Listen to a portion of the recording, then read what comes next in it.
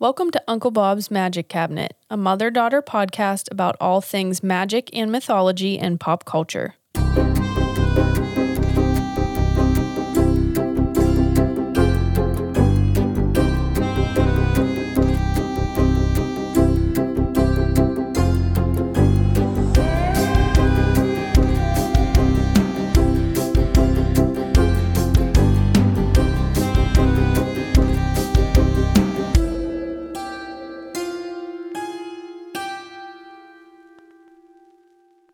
And we're on.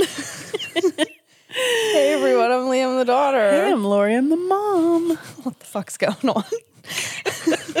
Listen. We might sound different this week, friends. Yeah, I think we do. I think we might sound a little different. For many reasons. And that's because this was the week from hell. This was, huh? Yeah. Did you ever have one of those weeks where you just like roll out of bed and stub your toe and then it's just all fucking downhill? It's all downhill exactly. from there. Yes, and that's the understatement. So we are recording unexpectedly from a hotel room. We are. Oh my gosh. At 12:30 a.m. on Friday. And and you usually have the episode by now. Oh yeah. Yeah, so we're a little late, and that's because unexpectedly in a hotel. Mm-hmm. Because see, look, I'm already like, I'm fading. We just got to let it rip. We got to let it ride. We're just going to let it rip and let it ride. You're going to probably be hearing yawns. This is hilarious, but not hilarious. But not hilarious. The apartment below our apartment is being remodeled.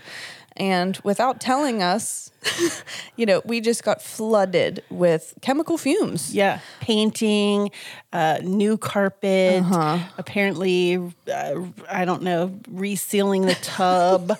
I got every excuse under the sun.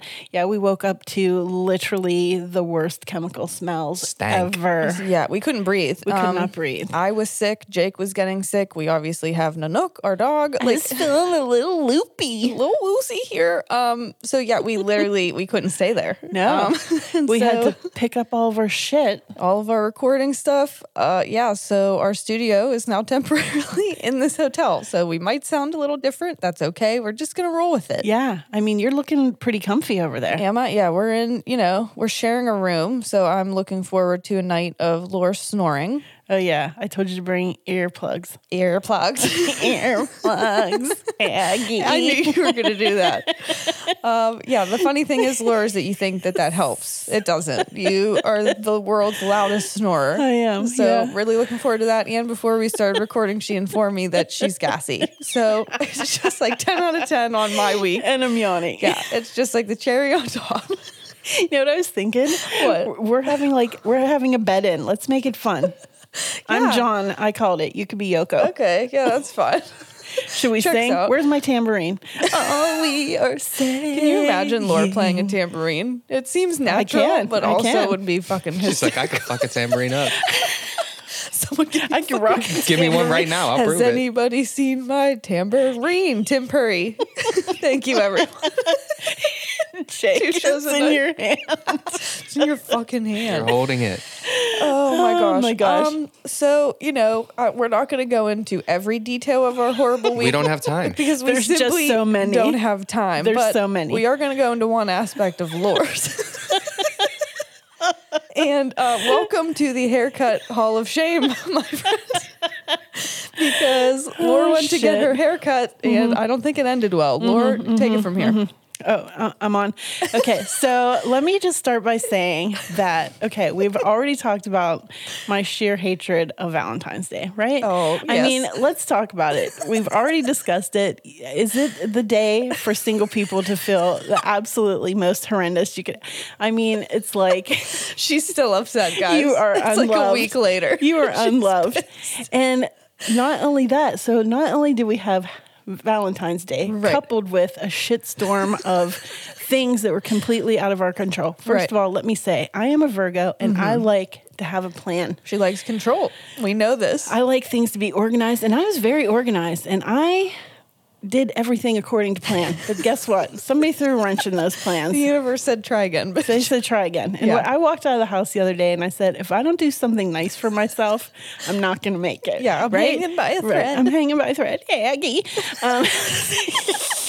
So I decided to go get my hair cut, which I do like once a year, right? Yeah. As we've established many times on this podcast that neither of us do well with haircuts.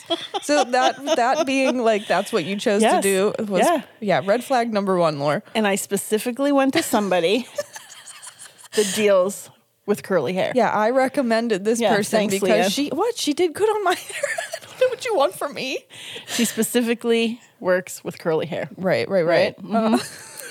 Yeah. So I go in. Right. Sit down, and I'm like, make me beautiful. Right? Please. Right? Do something. Do something with this mop. Yes. With this mop. Right. And she's like, do you mind if I take your hair to your shoulder?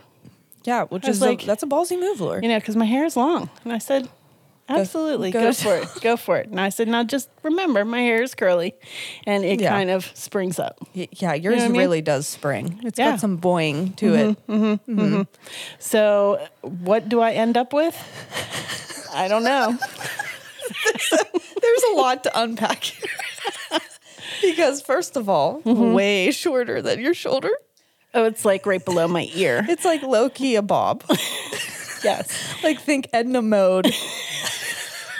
You said I really look like that Danny DeVito picture. No, I think that we may have manifested it because she officially looks like, if you know the photo of Danny DeVito in a white wig, if you don't, just Google that. Yeah. Lord, that's quite literally. I said I kind of look like Doc from Back to the Future or Albert Einstein. Albert Einstein, Andy Warhol was giving me.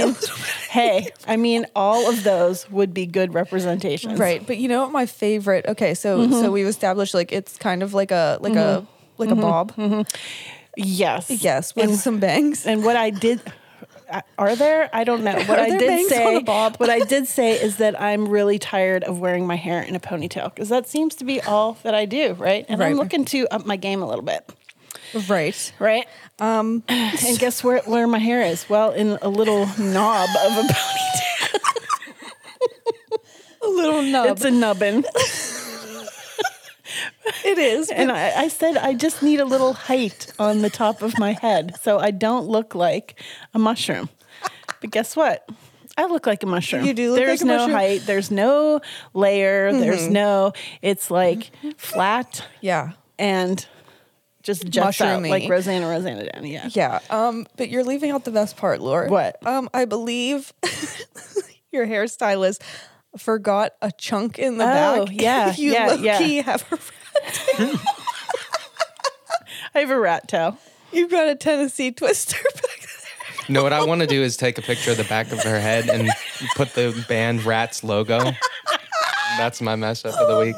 Well, my hair is completely lopsided. Yes. One side is longer than the other. There's a lot to unpack. There's a lot happening here.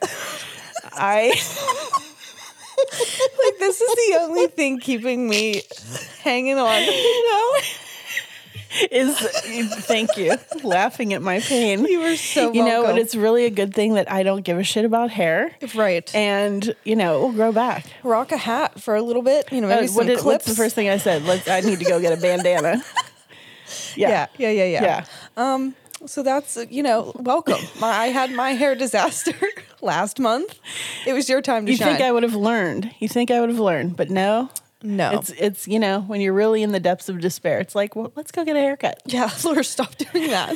Yeah, Lee, stop doing that. I know. Hey, I cut mine myself. Oh, my God. I take it into my own hands. Well, at least you didn't pay for it. I paid for this and came out looking that bad. You know what? You're so right. Does this mean that I may have a chance at a career as a hairstylist? I'm not sure. I mean, given my hairdo, I think you would probably just do just as well. Yeah. Do you think you could give someone a rat tail? I absolutely could. I might want one now. Laura, you've inspired me. I've got a Billy Ray Cyrus. Let's bring it back. Kentucky waterfall. I've got an achy breaky hair. Achy breaky hair. Oh no, yeah. Don't think for one second I am not sharing photos on social media because when I had my hair disaster, I let all of you see it in all of its glory. So, Laura, like I said, welcome to the club. I took my hair out of the nubbin this morning and literally, I just could do nothing but laugh. It was great. It was great. So yeah, there you go. Can't wait to share that with all of you. So coming to you live from this hotel room is Laura's rat tail. Laura's rat tail and nubbin. And poor Jake is going to have to stay up all night. And edit this episode. Yeah. So show Fact Check Jake some love. Yes. Yeah, he's going to be working until the wee hours of the morning. The wee hours. Yeah. The wee. And we might sound a little lower. Keep your expectations low. I'm going to be a little sloppy this evening. Yeah, this is our D paper, which is hilarious because wait until I get to my movie. Like the universe is really laughing at me right now. It really is. Well, yeah, maybe we sound a little lower today because we don't want to get in trouble because, we don't want to get kicked out. I don't want to get kicked out of this. Because there are other guests. Because I'm about to talk about some like real fucking creepy shit. And if someone hears me, they're going to be like, what the fuck what is people talking? Like literally, I'm going to terrify everyone that can hear me. Oh no. Well, before we get into that, we do have one patron today. Oh man. Yes. All right. Betsy. Betsy. Thank you so much. Welcome to the madness. So much, Betsy. We love you. We think you're super cool. If you want to join the Patreon, literally, that is how to help keep this show alive. That will literally, it's just like a pat on our back to tell us keep going, friends. And you know what? We need that pat on the back this week. We sure need that this week. We could use it. We could really use the pat on the back. So go over there. There's lots of cool perks to being a patron. Like seeing the inside of this hotel room. Yeah, and maybe we'll record Laura snoring tonight and share it with our patrons. No, you will not. No, I think we might. Just a little taste. Just a little taste. One snore. If you can't join the Patreon, please leave us a review. It's super easy. Just tap the 5-star button on Spotify and Apple. It really helps us. It gets us on charts and it, gets us in front of more people. So please go do that if you haven't already. And if you have, thank you. Thank you. All right. And with that, I think it's time to get into my really light and easy movie choice this week. You picked like a tough one. My fucking God. How did this happen? So I'm not really sure. Okay. We plan our episodes like weeks, sometimes months in advance, right? So we know what's going on. And this is one that I needed time for. Right. And again, the universe was like, no, you're not going to have it. I'm doing Hereditary. Wow. Yes. This is wow. This is a 2018 horror emphasis on the horror mystery family drama film. Wow. Okay. When I say horror, this is not like, sometimes I do cutesy horror. No. This is like this is your trigger warning here. This is probably the darkest film that I have tackled and probably just that we've done on the show. There are a lot of heavy topics in this movie. There is a lot of death. It's about family grief and trauma at the core of the film. Oh, damn. Sign me up. Exactly. So if you've got that going on, this movie will be even more uncomfortable than it already is just at face value. You know what I mean? Wow. Great. The tagline is every family tree hides a secret. And don't we know it? Damn. Fuck. We sure do. Written and directed by Ari Aster. This was his feature debut. You would know him from Midsommar, which I covered way back when. Yeah. This one has been requested. Oh, yeah. This is I love this film. I think this film is fantastic, but it is heavy. Right. Music composed by Colin Stetson, and I wanted to include that because the fucking score is like its own character in this film. I love when that happens. Here's your cast. Toni Collette as Annie, and we have all decided that she is all of our one of our favorite actresses. Big fan. Here at Uncle Bob's. We love Toni Collette, and it's really weird because I'm doing another Toni Collette movie next week. See if you can guess what it is. Ooh. Gabriel Byrne as Steve. Oh my God, I love him so much. You do. I love Gabriel Byrne. I know him, but I never know what I've seen him in. Oh my gosh. He's one of those for me. Ship. Ghost Ship. Ghost Ship. Yeah, yeah, he's kind of an ass in that though, isn't he? He's in The Man in the Iron Mask. Oh, yes. Okay. Miller's Crossing. Okay, Laura. I don't need his whole catalog. Sure? You want it? Are you I sure? can give it to you. Fuck. All right. Millie Shapiro as Charlie, Alex Wolff as Peter, and Ann Dowd as Joan. And you would know her from The Handmaid's Tale. Ann Dowd. All right. So here's your rundown. And I am going to say right now, I had to leave out so many details or else we would literally be here for a very long time. This plot is so it's a confusing plot to try to explain. Oh boy. And so I had to like pick and choose what you really needed to know here. So horror buffs out there, please do not come at me. I know I'm leaving stuff out. Okay, go watch the film to find out what I left out. I have watched it, and I have to be completely honest. I'm really glad that you're going to explain it. Yeah. So like my lesson this week is me basically explaining this film to you. Okay. All right. Toughy. Are you ready to get into it? All right. Our story begins with the obituary of Grandma Ellen Lee, spelled Leigh. Which I think is so cool. And she was the family matriarch, right? She died at the ripe old age of 78 in her daughter Annie's house. So that's Toni Collette. Oh, okay. It is important to note early on that the Lee family has a history of mental health struggles. So again, that is a big theme in this movie. Okay. So keep that in mind. Gotcha. All right. So now we flash to the daughter, Annie, and her family in their fucking beautiful, like, log cabin home. Oh my God. This house is gorgeous. Yes. There's her husband, Steve, their stoner teenage son, Peter, and their 13-year-old daughter, Charlie. Okay. Charlie is very quiet, except for this clicking thing that she likes to do with her tongue. So you'll hear that a lot throughout the film, and it is important. All right. So, cut to Grandma's funeral service, all right? Right. Where Annie delivers a eulogy to a room packed full of strangers, which is odd to Annie because her mother was very private in life. So she doesn't understand why all of these people are here. Interesting. I can relate to that. Yeah. Yes. So these strangers are all acting a bit odd, right? They're smiling weird. They're performing like mini rituals on dead Grams. Ooh. Okay. But no one really seems to notice except Charlie, who was very close to Grandma. Okay. So post-funeral, Mama Annie goes in to check on Charlie in her bedroom, saying, "You know you were her favorite, right? Even when you were a little baby, she wouldn't let me feed you because she needed to feed you. It drove me crazy." Ooh. Ouch. Ping. To which Charlie responds, "But she always wanted me to be a boy." Oh. Okay. So keep that in mind as well. All right. Annie shrugs it off and decides to go through a box of her mom's belongings. And right away finds a note hidden in a book about spiritualism. All right. Which we've talked about a lot on this show. And the note reads, "My darling, dear, beautiful Annie, forgive me all the things I could not tell you. Please don't hate me and try not to despair your losses. You will see in the end that they were worth it. Our sacrifice will pale next to the rewards. Love, Mommy." Ooh, that's creepy. Yeah, and this pisses Annie off, right? Because she was not very close to her mom. There's a lot of trauma there, which she goes into. I'm not going to explain, but it is important in the film, right? Like, their relationship was not good. Okay. There were a lot of family secrets, right? And at this point, she doesn't even want to dive deeper. Like, she's done. Okay. So she goes to leave the room and shut the lights off.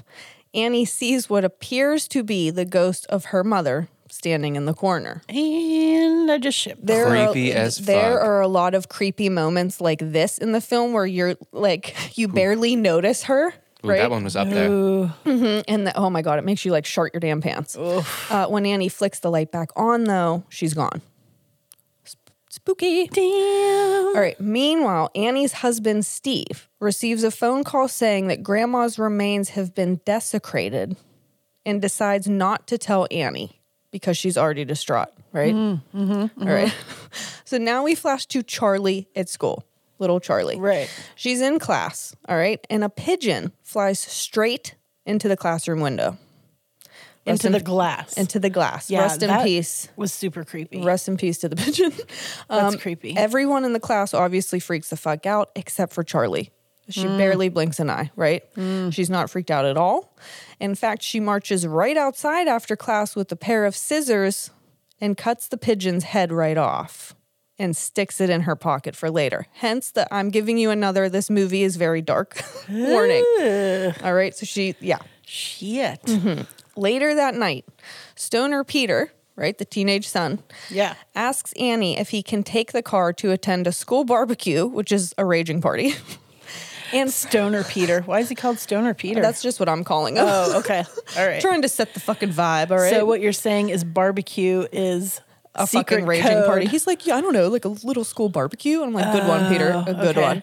And for some reason, Annie insists that he takes 13-year-old Charlie with him. What the hell? Yeah. Well, remember, she's grieving. She's a little fucking distracted, right? She's not thinking correctly. She's not thinking correctly. Yeah. So Peter and Charlie get to the party. Okay. And Peter does what most older young siblings would do, right? He's a teenager. Get the hell out of here. He ditches Charlie immediately to Don't bug me, kid. Yeah, to go smoke weed with his friends. Oh, wow. Poor Charlie wanders into the kitchen where these fucking high schoolers are making a giant chocolate cake filled with crushed nuts. And I looked at Jake and I was like, when have you ever been to a party where someone was just like chefing up a fucking cake? Don't put fucking nuts in my cake. Like a real cake? Please. First of all, that is my pet peeve. If I find a nut in my dessert when I did not ask for it. I know. Sometimes you get really mad at me when I put walnuts in the chocolate chip cookies. Well, tell me that there's nuts in it. You know, like hey, if I'm not like a walnut in my chocolate chip cookie. Don't disrespect me like that. Don't disrespect me like that. Tell me there's nuts in there. Well, you know what? Next time you're getting raisins, and I'm going to tell you it's a chocolate chip cookie. Oh my God, don't you dare. That's even worse. All right, so Charlie goes to town on this crushed nut cake, right? Okay. Because she likes sweets. Right. She's a young kid. A wink, wink brownie cake? No, I actually don't think so. It was just, this is what I mean. Why were they chefing up a cake? Like, why? Maybe she wanted to be a chef. She was practicing. Yeah, at this fucking raging party. It's fine. Interesting. The problem with this, though, is that Charlie is deathly allergic to nuts. And this is why you don't hide nuts and shit. Oh, fudge. Her throat immediately starts to close up, and she eventually finds Peter to tell him that she cannot breathe. This scene makes me so sad. Wow, this is uncomfortable. Yeah, wouldn't you have an EpiPen? If your allergy was that bad, wouldn't you have an EpiPen? This is like a bit, well, here's the thing. That's what you have to remember. This family is not functioning properly. So like no one is thinking clearly. She shouldn't have been at the party. Charlie is, a teenage kid. Like Peter, you know what I mean? Like he's off doing his own thing. Yeah. Like, he shouldn't have been watching her. It was just a fucking mess. Wasn't this party like out in the wilderness somewhere or something? There was like, I feel like it was like out in the middle of nowhere. I remember this detail. Yeah, I was like, damn, he can't get to the hospital. Well, he had to drive a long way. He had to drive a long way. All right, so Peter throws Charlie in the back seat and literally throws her. I mean, he carries her lovingly, tosses her like a bag of bricks, and rushes off towards the hospital. All right. And Charlie, desperate to breathe, sticks her head outside of the window for some air. And I laugh when I'm really uncomfortable. So I promise I'm not laughing at what is about to happen. I'm just uncomfy. All right. It's gross. An already panicking Peter swerves to avoid a deer in the middle of the road. And Charlie, who, remember, her head is outside of the window, she's immediately decapitated by a telephone pole. Okay? Let's all take a breath. Yeah. This is heavy, right? This is heavy. And again, this isn't fun family fun. No. Fun family fun. When have we ever had fun family fun? Always it's that second fun that we can never seem to find. That second fun that normally fucking gets away from us. Oh my God. Laura liked that one. All right. So Peter, in total fucking shock, the shock, leaves Charlie's body in the back seat and her head outside, drives right home and goes straight to bed. And this is where I will say, I think that the actor, what's his name? Alex Wolff? Is that correct? Fact check Jake, tap them fingers. I'm probably so wrong. I think he did a great job at displaying like what being in shock actually looks like. I was like, is he high? Yes, but also in shock. Yes, but I was going to say, I have sadly, like, I'm not trying to get too real. I have been in shock, like no joke shock. And you, like your brain is just not connecting dots. It's not functioning. You're not there. And so like, I remember the first time I watched this prior to some of my experiences with, that. You didn't get it. I was like, what the fuck? Like, why is he leaving her like that? But he is not, he is in shock. The kid did a great job. And yes, his name is Alex Wolff. Fuck yeah. I'm really proud of myself. Yay! Way to go, Alex Wolff. Okay. So the sun comes up, right? Peter is in bed, still in shock. Snoring. Not really. He's just laying there again, like just dazed. Mama Annie heads down to the car to run some errands and finds her daughter's headless body in the backseat of the car. Oh my goodness. So at this point, the whole family is incredibly fucked up. That is the understatement of the year. Grief like a motherfucker, anger, resentment. Peter and Annie's relationship was already not great, which is another, thing in the film. Yeah. The family's not doing well. And again, Toni Collette, oh my God. That scream that she gives out when she finds the body. Oh my goodness. She acted her ass off in this movie. I mean, they all did. Fantastic cast. Okay, so lost as fuck. Annie decides to go to a bereavement group, which she has done before. And she meets a woman named Joan, who claims to have also experienced a terrible loss recently. Okay. So long story very short, the two end up spending a lot of time together, and Annie starts to trust Joan. Okay. That's a red flag right there. Red flag. Laura's like, trust? I don't think so, bitch. What's that? What's that? Okay, one night. Okay. I'm just fucking hell. We're just airing all of our demons out tonight. We won't segue into that trauma. I was going to say, let's not dive into that one. I can't hear the name Joan without thinking barbecue foot massage. Like every time. Oh, Jones barbecue foot massage. I have to finish it if you broke it up. All right, so one night Joan tells Annie that a spiritualist medium taught her how to connect with her dead loved ones, right? Like how to contact them. Red flag number 2. She demonstrates this to Annie by having the ghost of her grandson move a glass around a table and write messages on a chalkboard, which we know is automatic writing. Correct. Okay, Annie is fucking spooked. Clearly, right. but intrigued. But she's also intrigued, right? Because she's grieving. Right. Joan tells Annie if she would like to try this at home to contact Charlie. All she needs to do is not try this at home, kids. No. All she needs to do is light a specific candle and read a specific spell that is in an unknown language. And oh my God, I think it's an unknown language. Like I don't fucking even know what it was. And that is the biggest red flag of all. Please no. Shit. Don't read languages like you don't know. If it's a spell, please do not. Yeah. You don't know what you're saying. Right. And she has to do this while her entire family is in the home. Ooh. Joan specifies that this is very important. I'd be like doing a background check on Joan. Joan, who are you? But again, it's really important to remember how lost Annie is. Yeah. You know what I mean? All right. So Annie does just this one night in desperation. And after a glass moves on its own, she is convinced she's speaking to Charlie. Okay. She wakes up her entire family to show them what's happening, but something is not right. Like it is not happening the same as it did when she was with Joan. Oh, okay. During the ritual, Annie begins channeling like multiple voices. Oh, Lordy. Okay. Again, acting her ass off.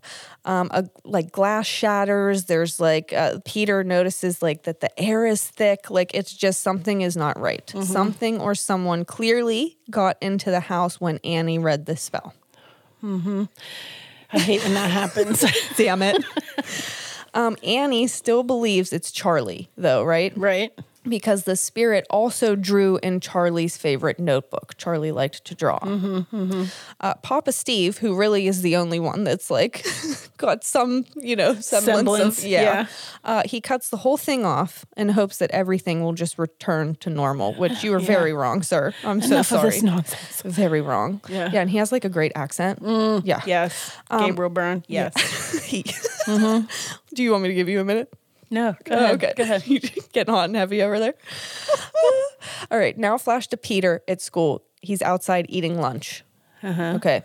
He sees a strange woman who we know is Joan, but he does not know this. He does not know Joan. He does not know Joan. Pleasure. He has not met Joan's barbecue foot massage. No.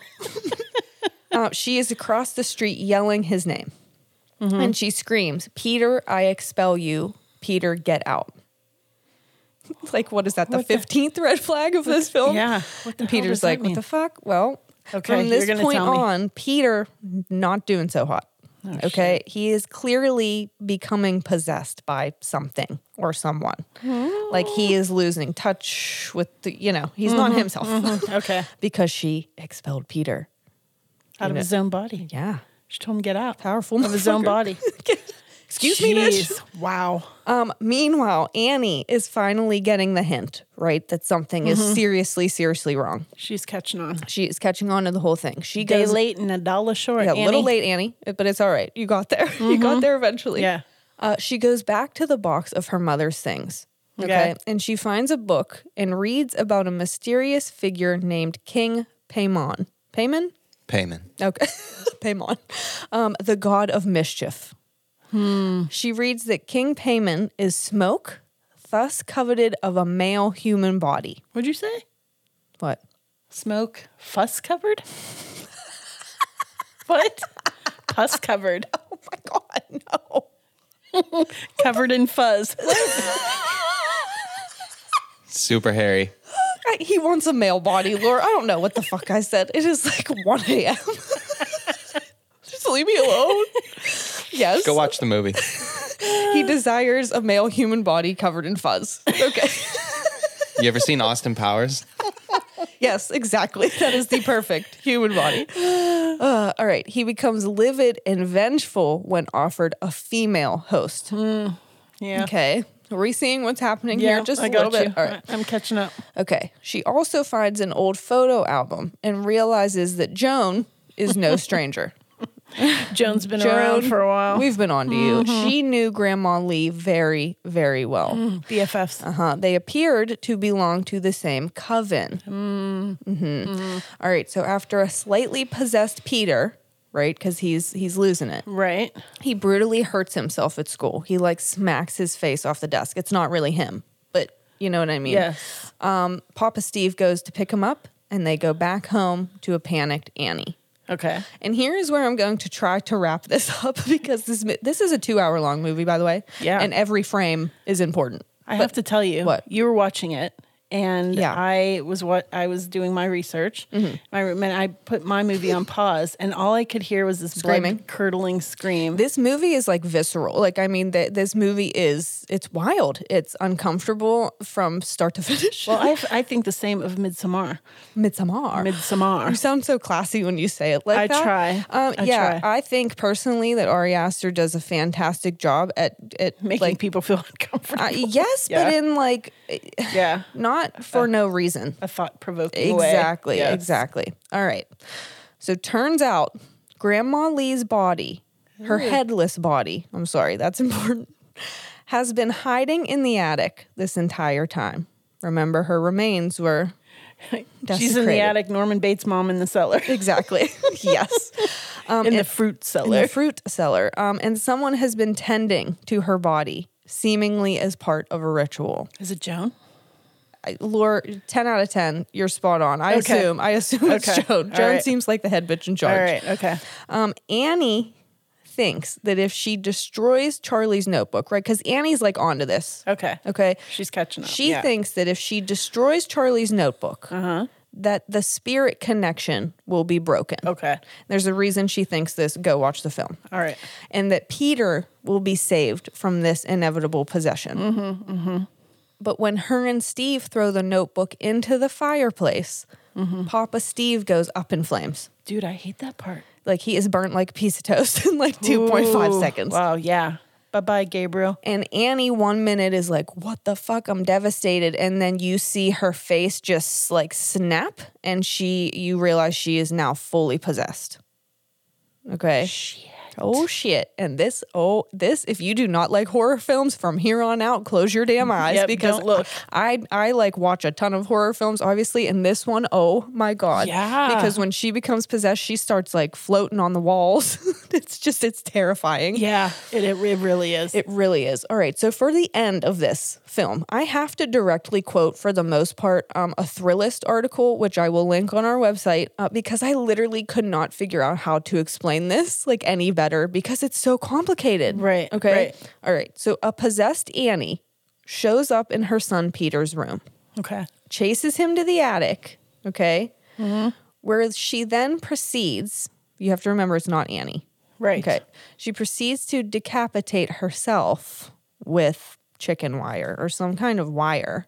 And so you hear it like going back and forth. It's terrifying. I guess I didn't have to describe it to you. I did not like this part. Yeah. I don't know why. I gave you so much detail there. The attic is also full of elderly naked people some of which we recognize from the funeral. All right. And they're like creepily smiling at Peter. Ooh. like Rosemary's Baby style. Yes, which, hey, that was a part inspiration for this film lore. Wow. Terrified, Peter jumps out of the window. All right? Because he's like, where the fuck do I go? What the heck is happening here? And when he lands on the ground, he lifts his head up and he is no longer Peter. Uh-oh. Shit. He is now Charlie. Okay? And we know this because he clicks his tongue. Remember I told you she clicked her tongue. Creepy. Which when I first watched this movie, I was like, why did they have her do that? Like, I didn't understand why that was like a thing of hers. Yeah. And then I think it's so that when he becomes Charlie, that's how you know. That's how you know. Because he clicks his tongue. Yeah. Which, 10 out of 10. Yeah. He follows his mom's lifeless floating body. Okay. Or Charlie. Yeah, this is Peter Charlie, right? Yeah. Peter / Charlie in Peter's body. All right. So then they go to the treehouse, right? And call him Pleater. What did you just say? Say that one more time. I say Pleater. What the fuck is that? Parley. Oh no, it's Pleater. I like parley. That's a good mashup parley name. Too, but it reminds me of parsley. Sage, rosemary, and thyme. We've officially lost it. All right. Well, I think that I should refer to them as parley now. That just makes the best sense. All right. Let me find where the fuck I am in my notes. My God. All right. Parley follows his mom's lifeless floating body, right? I said that, into the treehouse outside and enters to find Joan and the rest of the coven in a trance of sorts, chanting to the demon Paimon. I keep saying that wrong. I just listen. While they bow before an altar that contains Charlie's severed head wearing a crown. Ew. And here's where I say when she cut the head off the bird, she creates her own little statue, and it looks exactly very similar to this altar. Oh. Okay. So it was like a foreshadowing kind of moment. Right. The headless bodies of Ellen, the grandma, and Annie are also kneeled before Charlie in ceremonious fashion. Ugh, that's creepy. In the closing moments, as the coven continues their chanting, we learn that Peter's body, but like Charlie's soul, right, will serve as the human host for Paimon. Oh, fuck. Paimon. Pay the man. Pay the man. Fuck. And that is the end of the film. The credits roll to Both Sides Now by Joni Mitchell. Wow. Which is really just a fucking nail in the coffin, because this is the second time that this song has come up in Uncle Bob's. Yes. Because it comes up in Love Actually. Dude, this song is so powerful. This song is so powerful, and they play the fast version, which is like semi-creepy. Yeah. Right? Yeah. But go listen to Both Sides Now. And if you have especially been through anything, really, any kind of pain, this song is going to hit you like a fucking ton of bricks. Yeah. So after this film, it was just like, oh my God, that's the perfect song. But it like really, it like is sad, but it's beautiful. It helps. Yeah. Like it kind of helps put things into perspective. Joni Mitchell, your music is beautiful. Slamming to Joni Mitchell. Who slams to Joni Mitchell? Like literally. I don't know. Can you slam to Joni Mitchell? I think if you want to, you can. Yeah. Laura, go to town. Not with that attitude. Not with that attitude. You can't. So at questions, thoughts, concerns, do you need me to explain anything? Oh my gosh, I'm sweating over here. I am literally like, are we all good? Go take a sip of water. I mean, I think part of it's the movie, but I also think like it's 110 degrees in this hotel room. I feel like I'm sitting on the ass crack of the sun right now. I think I'm getting a suntan. Laura, I thought that it was my like awesome plot description that I think that was part of it. I think that was part of it. Yeah, maybe we could turn the heat down after this, but until then, so I guess if this isn't making sense to you, so the grandma had a close connection with Charlie, right from the very beginning, since she was born. But Paimon can't take a female body, right? So they had to somehow get Charlie into Peter. That's interesting. Do you know? Does this make sense? It does make sense. Okay. so that Charlie could still be the host, but it was a male body. Right. Okay. Right. Yeah, fucking wild. And I'm sure they explain why. Why? No. It's just that this god wants a male body. The god wants a male body. Or demon, whatever. Demon, yeah. Crazy. I mean, it's wild. And when I first watched this, I had no idea what the fuck was going on. I was like, huh? Yeah, that's what I said. I've watched it, and I'm really glad that you explained it because Does it make sense now? Honestly, are you lying to me? Okay. No, I'll have to go back and rewatch it. This is a very hard. It's uncomfortable. Yeah, it was a very hard plot to try to describe. And again, I left out so much because the thing with Ari Aster films is every motherfucking thing means something. Like like you could just watch it a trillion times and find something new. For all the symbolism. All the symbolism. Oh my God. It's incredible. I love films like this. Yeah. I think it keeps it exciting and it really makes you think. But yeah, I had to leave a lot out. Yeah. Like every single thing he does has a meaning. Everything. Like there's if he's using a color, if there's a symbol, purple flower on the table, it means something. Exactly, which I love. I applaud that. Yeah. So again, my lesson is I'm going to keep it kind of light. A, because of what I just gave to you. Yeah. B, because they did a pretty good job in the film at just kind of accurately reflecting the demon Payman. Yeah. Okay. You said he's real. Yeah. Did I say A or one? Did I say A and B or 1 and 2? 3. I'm going to explain this.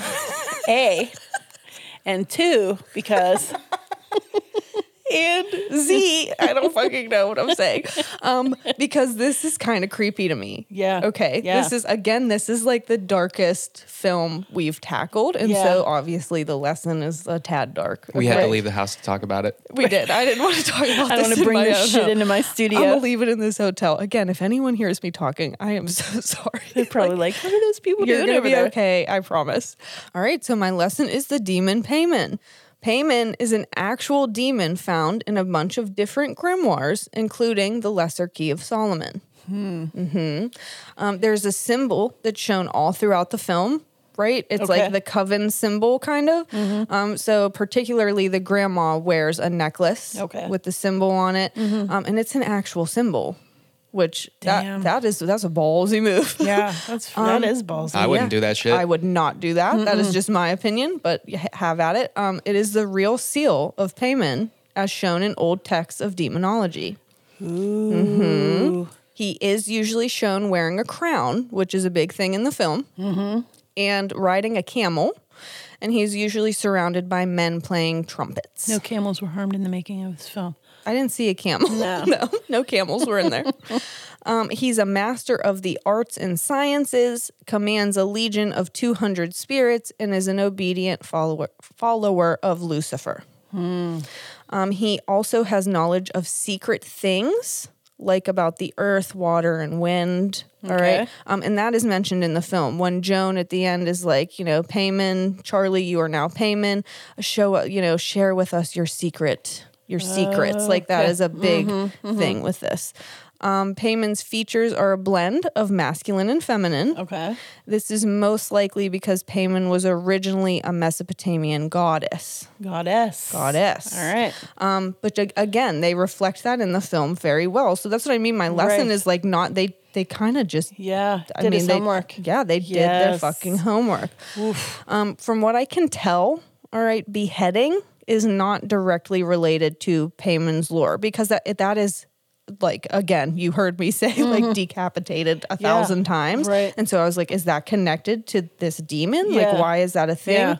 But I don't think it is. I think that was more about like the family trauma kind of thing. I'm going to link an article that dives into why that was such a theme in the film. Interesting. And that's my lesson. Wow.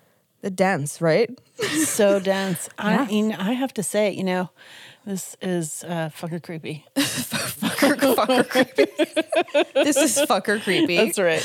It is, and that's what I mean. The film captures that tone. I mean, very well. So I don't know. It's a fantastic film. I'm really not trying to scare people out of going and watching it. Yeah. I do think that you really have to be into horror Yeah, just know what you're watching. Just know what you're watching, or you have to be ready, I should say. You just have to know what you're getting into. I was not ready. When I first sat down to watch this film, I was like, whoa, what the fuck just happened to me? Yeah. But here's your, I gave you a warning. So did you feel differently when you watched it like this time for your research? Absolutely. Yeah. Yeah. Did you understand it more? Yeah, I think the first time I watched it, I was just getting the horror elements, like the horror story, right? Like the magic, the witchcraft, like, which is again, like they were accurate with it. That was important. But this time I think I really understood what was being said about like deep rooted family trauma. Why he probably made the movie. Why he made the movie, like why I connected with the movie, why a lot of people probably do despite it being so dark. I mean, like the deeper story here, it's raw and it's uncomfortable, but it's something that a lot of people deal with. Like generational trauma. Yeah. Big time. Yeah. Like in the family tree, Hereditary, right? So I think after a few watches, I that really sunk in. Yeah. Would you like some fun and random facts? On that note, again, this is my fucking, keep in mind, we had the worst week, and this is where my head had to go this week, guys. Wow. Oh my God. And heavy. I'm like, put a fork in me. I'm done. All right. The film was shot in only 32 days, which shit. I thought that was incredible. And was also filmed in Utah. Which I think my pick last week was, and that's where you've got those beautiful mountain scenes, and they've got like that log cabin home. Oh my gosh, beautiful. Ari Aster pushed for scares that were emotionally justified rather than just the classic horror jump scares. Yeah. And I think, so far, like Midsommar is the same, in my opinion. Yes. With that in mind, he also stated that he wanted to make a film about suffering that took suffering seriously. So that's heavy. It's very heavy. But also, I mean, it deserves that attention. Right. You know what I mean? Toni Collette wanted to take a break from darker movies and roles, but loved this script so much that she said, fuck it, I'm going to do it. I have to laugh because this is like, bitch, you really said fuck it. Holy shit. Like, again, her character specifically goes on fucking one emotional roller coaster, man. Yeah. So, and she really did a great job in this movie. She really did. I read that like her not getting any like nods, like I don't accolades. Yes, for this is like considered one of the biggest snubs because she did such a fantastic job. You go, girl. You go, girl. Production designer Grace Young researched pagan rituals and cults to prepare for the set design. And you can, if you're paying attention and you're looking for it, you will notice, like an example is runes can be seen throughout the film, specifically related to like life and death. Wow. Yeah. So there's like a lot of hidden details in there, which are cool. Hidden messages. Yeah, and well researched from what I can tell. So that is Hereditary. Ta-da! Whew. I feel like I need to go take a nap. I feel like I need to go cry. Maybe call my therapist. I'm not really sure. Right? Oh my gosh. Yeah. Oh man. But I love when people, obviously we talk about magic and mythology right on this podcast. I like when it's well researched. Yeah. And they push the envelope. They push the envelope, but there's like, you know what I mean? They're not just pulling shit out of their ass. Well, it gives it like a feeling of authenticity. It really, yes, exactly. So I love this movie. If you are ready for it, I say fucking go check it out. Go check it out. Yeah. It's a wild ride. Yeah. Strap yourself in. Strap yourself in, man. Yeah. Woo.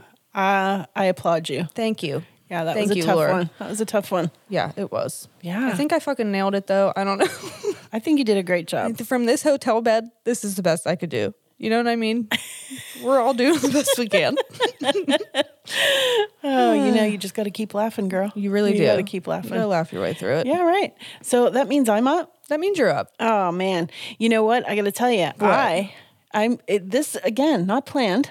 Not planned. Not you really. Picked a freaking heavy one. Yeah. And I picked a super light. Did you? Super light. I'm not really familiar with your pick this week. I was not either. I'm excited. I was not either. This is one of those when you like have a topic that you want to talk about. Mm-hmm. I'm like, I have a lesson I want to talk about and we haven't discussed it yet. How can I bring this in? Right. And this movie popped up and I'm just going to go. 1943. Just going to go. Oh. 1943. Okay. Okay, keep that date is like, wow, that's an oldie. That's an oldie. That's an oldie.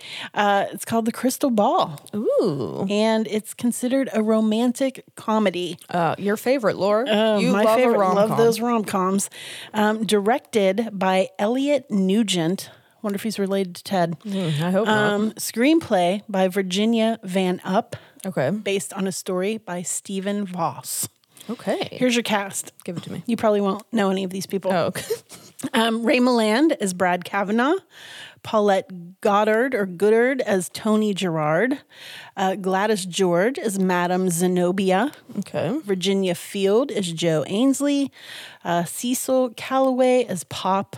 And William Bendix as Biff Carter. Biff. Is he a douche? He is not a douche. He plays, like, usually when you think of Biff, you think of, like, the muscle-bound, you know. So sorry if anyone out there is named Biff. Yeah, but this guy, I somehow doubt it. This guy he was like he was muscular, but he was like a lunkhead. You know what I mean? Okay. So, yeah. Good Biff, to know. Biff Carter. Biff. Yeah, so here's the plot. I'm going to dive right in. Okay. There's not much of a plot. Let's just say that. I thought this was a cute movie, but it was released in 1943. So let's just say that some of, what they say does not stand the test of time. There's some problematic themes in here. Yeah. And these fucking old movies, man, they just go to town on this like inappropriate shit. Yeah, when you go back this far, you're bound to have some things that are not cool. Right. All right. So I love the opening sequence because there's like this astrology wheel, the visuals, and all of that in the movie is in black and white. I love a good intro sequence. You know this. Yes, it was really cool. The story opens to a housekeeper stuffing her employer, Mrs. Ainsley's emerald ring down the sink drain. Why? Then we see her crawling around on the floor crying because she tells Mrs. Ainsley that she lost the ring and she cannot find it. But she kind of knows how she can get it back because her former employer had lost something as well, and she contacted a fortune teller named Madame Zenobia. Okay, you manipulative little thing. I'm just going to call her Madame Z. Okay, I like that. She told her where to find her lost pearl necklace, and she's also a spirit medium, so she might be able to help Miss Ainsley, have some contact with her late departed husband as well as find her emerald ring. But she didn't lose her emerald ring. Hello. I'm so confused. That's the point. That's the point. She's getting set up. I'm just slow to the you're slow to the punch here. Okay, you're right. So cut to the housekeeper at Madame Zenobia's place. Okay. Giving her a description of the ring and where she hid it. Okay. You little fucker. So they're going to hustle Mrs. Ainsley and split the profits. Okay, I see what's happening here. See? Yeah. You had to tell me. I had to tell you. Yeah. All right. But hark, is that a customer that just walked in the door? Hello. Her name is Tony Gerard. She comes into Madame Z's, and I would like to know her future. Okay. It seems she only has 38 cents to her name. Love the decor in Madame Z's sitting room. It's so cool. Yeah. She entered a beauty contest and lost, and she's interested in knowing if the crystal ball can tell her where she's actually going to sleep tonight because she has no money and no job. Oh, shit. Sorry, girl. Yeah, bummer. Madame Z can get her a job across the street at Pop's. Great. He operates a shooting gallery. Oh. And she could help him drum up some customers. What's a shooting gallery? Like at Kennywood, they used to have like the little games. Yeah, you like shoot the play gun and try to hit targets and things fall down or make noises and stuff like that. Those used to have like their own stores? I guess. Wow. Right out on the middle of the sidewalk. I don't know. Cool. So she also gives Tony a place to stay for the night, right? Yes. Mrs. Ainsley and her lawyer Brad show up the next day, I think, at Madame Z's to see if she can help with the ring situation. Mm-hmm. Brad doesn't want to go in, though. He thinks fortune tellers are nonsense. You're boring, Brad. Right? Tony gets a look at Brad and is instantly smitten with him. She likes what she sees. She likes what she is seeing. But not so fast, because the widow Ainsley also has her sights set on Brad. Oh, shit. Right? Yeah. Madam Z tells Mrs. Ainsley exactly where to find her emerald ring, and she is shocked at the information Madam Z seems to know about her and her deceased husband. When she returns home to find the ring exactly where Madam Z told her to find it, she thinks that she's the real deal. Great. You've been fooled. You've been fooled. Brad is still a non-believer. And he tries to tell her that Madam Z could have learned all about her by looking her up in the registry, which I would imagine is like a phone book type thing. Yeah. Maybe. But it was the 40s. It was the 40s. But that doesn't explain the ring, but we know exactly what happened, right? Sure. But Mrs. Ainsley doesn't care much about that and uses the opportunity to flirt with Brad. Duh. Brad tells her, for an intelligent woman, she's pretty naive. Okay, Brad. You just, get the fuck out of here, Brad. But Mrs. Ainsley tells Brad that she is the least intelligent woman. She tells him that she doesn't believe in being intelligent. That is a man's job, Leanne. Excuse me. Women shouldn't think. They should just feel. And Brad, I feel awful good. I wish you would find out sometime. So glad, Brad. Hey, I'm writing that down in my pickup line diary. What? That you shouldn't be intelligent? She said, Brad, I feel awful good, and I wish you would find out sometime. Wink, wink. Oh, I thought you were pretty talking ballsy for the 40s. Well, you know what? I've got a problem with this entire scenario, and I know you all know that. And I could go on a diatribe, but I guess I'll just shut up. I told you. Some of these topics, right? Madam Z is heading out to a gig. Okay. Right? Her shop has a spirit trumpet in it, which I thought was pretty cool because you talked about Harry that. Houdini? Is that you? Harry. And as she is standing... As she is standing on a chair looking for her ectoplasm, which we've also talked about, she takes a tumble, not like Scarlett, and she's out of commission. Okay. Madam Z gets Tony to take her place at the party, where, of course, Brad is attending. Oh, boy. She's trying to run a scam and wants Tony to give Brad a message. Okay. At the party, she gets Brad to gaze into her crystal ball and gives him the reading Madam Z instructs her to. Okay. Which is to convince Mrs. Ainsley to purchase some piece of land. Okay. Tony also uses the occasion to tell him that he is going to meet a beautiful redhead tomorrow eating an apple, and he is going to be struck by an arrow. I think it's Cupid's. Oh my gosh. Okay. But he's not buying it. No. Of course, because it is a setup. Right. But the next day he does meet a redheaded girl eating an apple who just happens to be Tony, a.k.a. the fortune teller. First of all, that's not a rare thing. You know what I mean? Say I don't know, something weird like a papaya. Or do you know what I mean? Not like the most common, an apple. Well, the way she was chomping on that apple, I mean, it was like he did not see that she was eating an apple. She was like, way to drag this shit out of her. I mean, she really wanted him to know that she was eating an apple. Right. I am the redhead eating the apple. It's me. Jessica. But since the fortune teller did predict that this was going to happen, he decides, of course, to ask Tony to lunch and falls head over heels in love. This is Brad? This is Brad. Oh, Brad. Okay. To make a long story short, because, this is like a very typical plot. Very typical, 1940s, 50s plot. Yes. After several comedic antics, girl likes guy likes girl gets guy under false pretenses. Blah, blah, blah. Jealous adversary also likes boy, but boy doesn't like her. Scorned gal pokes the bear and the jig is up. But after the girl shows the error of her ways, boy still loves girl. And the two live happily ever after. Hey, Laura, I'm sensing a smidge of animosity and bitterness. Are you okay? Jaded. Jaded. Don't sue me, Aerosmith, I swear. Yeah, right. Don't do it. Try me. I am not the bitch to test this week. Steven Tyler PJs. Someone count how many movie references we've dropped in this episode, please. And after several successful scams, Madam Z cuts and runs on to the next town. Okay. Yes. All right.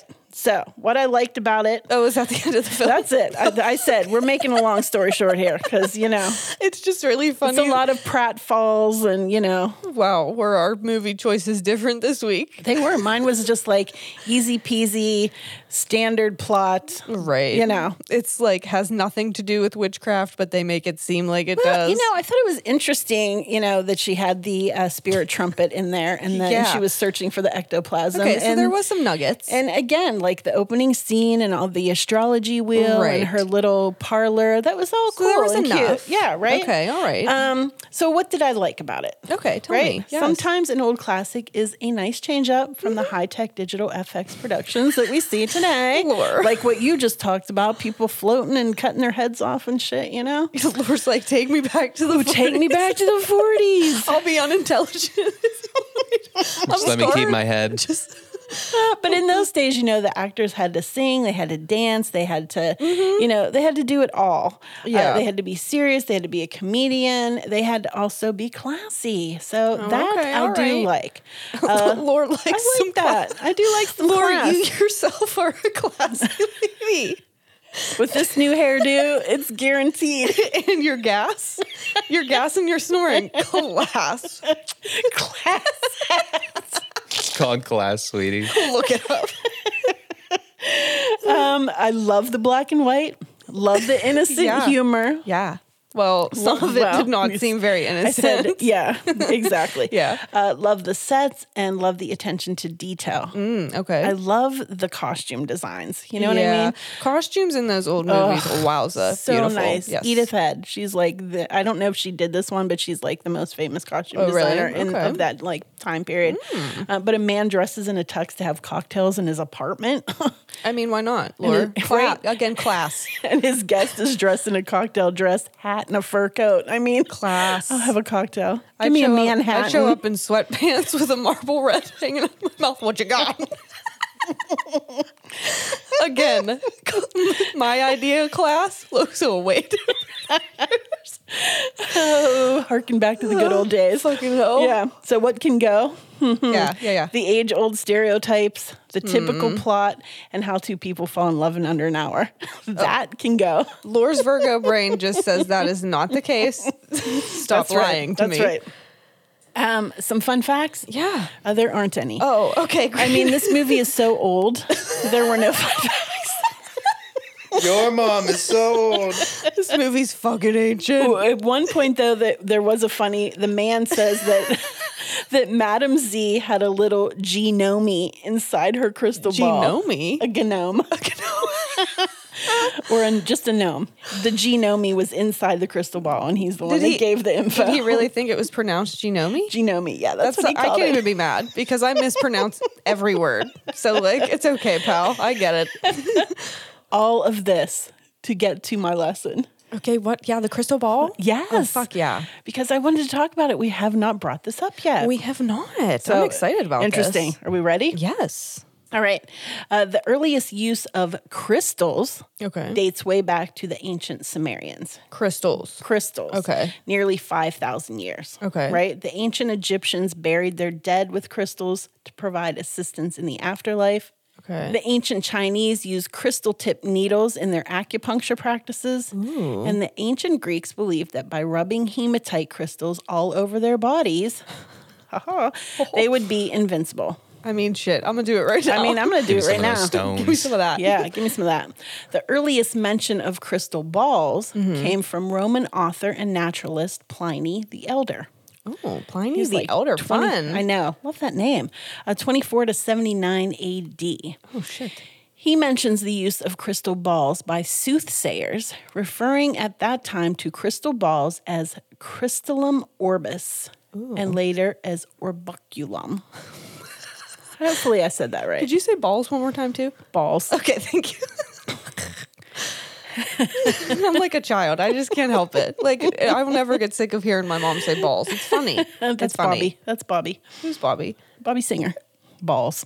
Oh my God. Right? My brain. I can't. See? I'm too tired, Laura. You're not quick enough. I gotta keep up. I'm slipping. It's like 2 a.m. All right. But the actual origin of the crystal ball are traced to the ancient Druids, who used crystals in their scrying practices. I've talked about scrying. I was going to say, we've already talked about scrying. It's a source of divination used since prehistoric times to see the future by analyzing reflections in water, metal, and precious stones. You said analyze. Analyze. Yes. Get your mind out of the gutter, so with Leanne. you, Lord. Yes. Okay. Scrying. Yes. Right. Scrying. The Druids who hailed from the British Isles in France around the 3rd to the 5th century used polished balls. Get your head out of the gutter, Leanne. You did that one on purpose. I couldn't help it. Of beryl. What's that? I'm going to tell barrel you. balls? Barrel balls for their scrying practices. Okay. The art of using a crystal ball for scrying is known as crystallomancy. Ooh, I like that. And the word for a crystal gazer is speculari. Ooh, pretty. Okay, Right? yes. The sea green mineral beryl was preferred over others and would be polished into spheres to heighten the reflective properties. Ooh. It was thought that beryl had more of a magnetic charge than other minerals, giving it the ability to connect more readily with the psychic energy of the moon. Oh, wow. Okay, I love that. When the Romans pretty much took over Great Britain, the Druids... What was that? The true Druids were pretty much wiped out. Okay. And the use of crystal balls disappeared for a while. Oh, great. Right? Yeah. During the Middle Ages and the Renaissance time period, the crystal ball makes a resurgence. Come on back. Coming on back, but more of a decoration than a fortune-telling device. Oh. Because the church deemed it a no-no. Oh. What, you don't say. You don't say. So those who practiced the craft had to do so in secret. And that is until the reign of Queen Elizabeth I. During this time, the crystal ball earned its legitimacy as a fortune-telling tool, and a very important one at that. Okay. Thanks in large part to one John Dee. John Dee. Alchemist, naturalist, and advisor to the Queen. Ooh. John used an obsidian crystal ball to communicate with angels and demons, and then gave his messages to the Queen. Okay. Crystal gazing was popular once again, and an acceptable form of practice. Wow. Okay, Yes. cool. This opened the door for occultists who began to dive into books by Indian and Arabic writers. Okay. An ancient book of astrology and occult magic written in the 11th century entitled The Picatrix. Interesting. Yeah. Legitimized the use of crystal ball gazing as a tool to see into the future. Wow. Yeah? Okay, cool. I'm hooked. Interesting, This right? is fascinating. Interesting. The most common association with a crystal ball is the typical. Laura, you good? It's 2 a.m. I'm just going to keep saying that. I make no Just apologies. really want to drive that home. I'll drive that home. So the most common association with a crystal ball is the typical scarf-wearing, jewelry-clad gypsy fortune teller. Right? But this word, gypsy, is seen as a derogatory word to describe a group of people. Laura, I thought I was like, you thought you were going to have to bitch slap me. I know. So this is a derogatory word used to describe a group of people known as the Roma or the Romani. Okay. Yes. The word gypsy was coined by people who were intolerant of their customs and traditions. So there you go. That's a no-no. That's a no-no. So the Middle Ages and Renaissance age ushered in the migration of the Roma people in large numbers from India into Europe. Okay. And they brought with them their tradition of fortune telling. Okay. But they were ostracized by the church and instantly persecuted. No. Yeah, so they tended to move around often. Yeah. And utilize trades that could pick up and go at any given moment. Yeah. Hence the fortune telling. Gotcha. Right? And I feel like a good example of this is chocolate. Chocolate. It's a chocolate. Yes, I do. Right? I do agree with you. Yes, a beautiful film. Yeah. That did not deter many who were interested in seeking out the Romani people's readings. Okay. Yes. So, although the crystal ball was not a traditional tool used by the Roma people, they quickly adopted it because it was so widely accepted by Europeans and it was easily mobile. Oh, it could travel. I see. Okay, all right. So over time, the crystal ball and fortune telling has become widely associated with the Romani people. Okay, interesting. Yeah. Yes. Cool, right? Yes. Thank you I feel like that was a very necessary lesson. Yeah. Yes. Yeah, we need to talk about that. Yes. The Victorian era welcomed a resurgence of all things occult. Okay. And as we've discussed many times, and you just said earlier, spiritualism was in its heyday. Okay. Yes. Crystal gazing was trending. Of course. Performers began to use the new interest in the occult to their advantage, and one of the most famous of the time was an American man named Claude Conlon. Okay. He would use a crystal ball to magically answer sealed questions from his audience. Ooh, okay, Chris Angel. No. Yeah. Conlon performed from 1915 to 1924 and was one of the highest paid magicians of his day. Wow, way to go, pal. Yes, a master entertainer and promoter. Oh. His famous posters helped popularize the idea of crystal gazers in flowing robes and turbans. Okay. Also, that's a stereotype. Like the stereotypical. Right. Yeah, right. Bringing in the fortune-telling machine, which was introduced in 1910. And then repopularized by the movie Big in 1988. Which you have talked about that. Yes. Okay. So let's move into the 20th and 21st century. All right, let's do it. Okay. Our crystal balls remain part of New Age, pagan, and other belief systems. One of the most famous crystallomancers of the day was Jean Dixon. Jean? A psychic who used a crystal ball as her mode of predicting. Jean correctly predicted the assassination of John F. Kennedy in 1956. Holy shit, Jean. 7 years before it happened. Are you kidding? Yeah. Wonder if she told John. Probably not. Yeah, hello. Yes. And in addition, predicted the deaths of Gandhi and Marilyn Monroe. Damn, okay. All right, Jean. She was also the advisor to Richard Nixon and Nancy Reagan. And after Jean's death, her crystal ball fetched a paltry sum of $12,000 at auction. Jean, I'm a little suspicious of you. Jean. All right.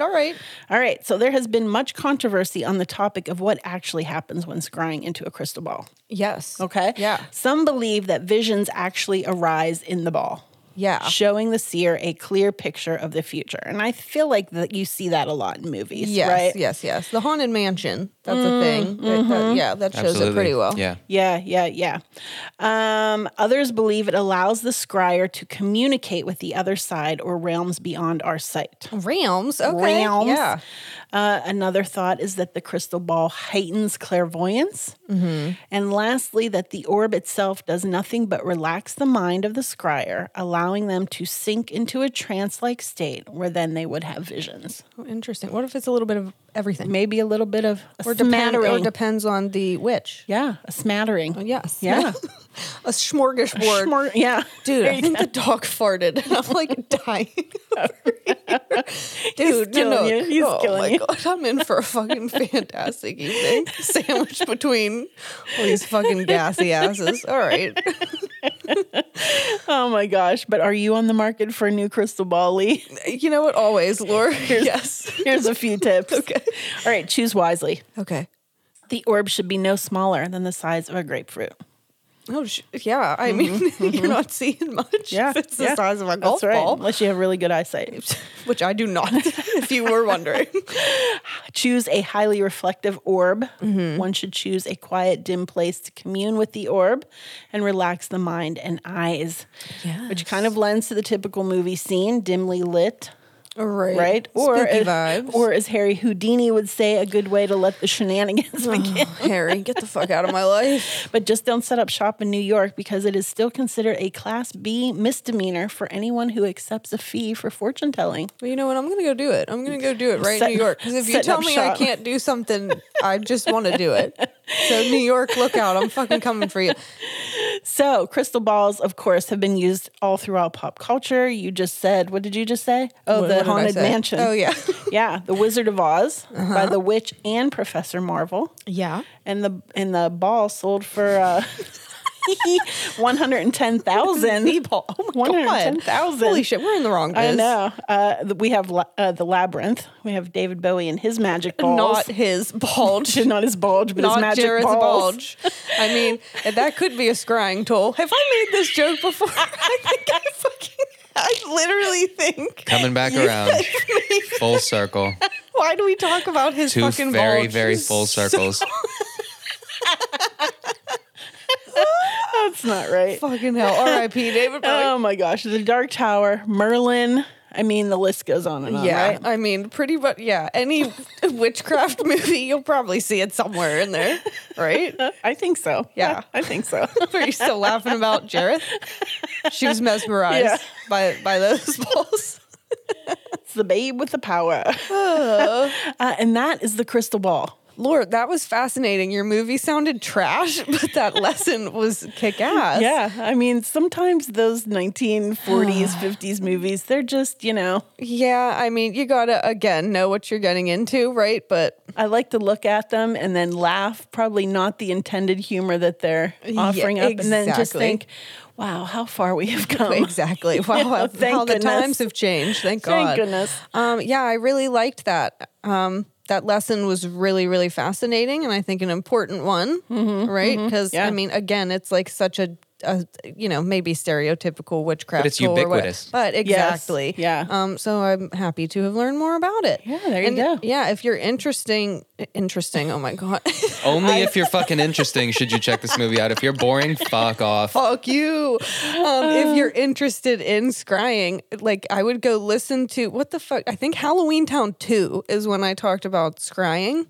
I thought you did it in your Twin Peaks. I really didn't. I used Halloween Town 2, which 10 out of 10 on my end. I don't remember that. I know, you tuned it out.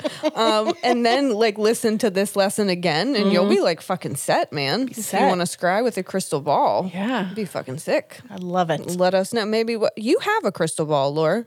I do. I've had it for a long time. You have. Yeah. We should try it. We should give it a go. Let's give it a whirl. Yeah. All right. Well, on that note, we can't even do killer quiller.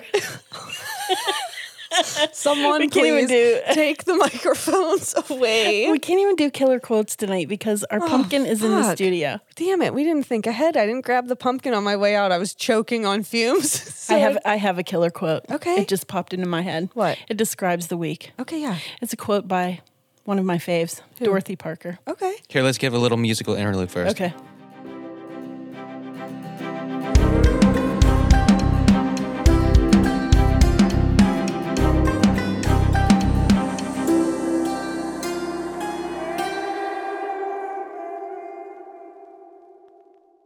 The quote is, "What fresh hell is this?" Yes. Yeah. Yeah. That literally this week has just, I can't wait until we can tell you more details. Yes. Yes. Because some of the details involve an announcement. Yes, that's coming up. That's and coming it will make very it soon. all the more heinous. Heinous. Heinous. Yes. Laura's going to go cry herself to sleep tonight. I think we all might, honest to God. I don't even get to sleep. Shit. Jake doesn't get to sleep. Jake gets no sleep tonight. Please sign up for our Patreon, please, so I can buy Jake a snack or a present for what he's about to have to do to this episode. Gosh. Yeah, I think sometimes people think we just sit down and shoot the shit and chuckle and, There are so many hours that go into this show, my friends. And we appreciate your support. Thank you so much. We really do. Yeah. Yeah. We love you. We do. We wouldn't do this if we didn't love you so much. You know what I'm saying? Big facts. Yeah, absolutely. Yeah. Wow, absolutely. It was a great episode, though, honestly. It was. Yeah. I just feel like we were so quiet. Well, I mean, We didn't get in trouble. I was literally talking about decapitating birds. I was really not trying to fucking frighten anyone. Like, oh my God. That's what I was like, yeah, gosh. I have like the most complicated film I've ever done. And this is the week. Yeah. Thank you, universe. Yeah. Yeah. And wait till you hear what comes with that. Yeah. So on that note, friends, check us out. I think we're done here. I think we're done. And check us out, Wednesday or next week or whatever. I don't even know where I am. Yeah. We hope you're not having the week from hell. We hope you have a fantastic weekend, and we will see you next time. We will. TTFN. Cut, print, check the gate. Moving on.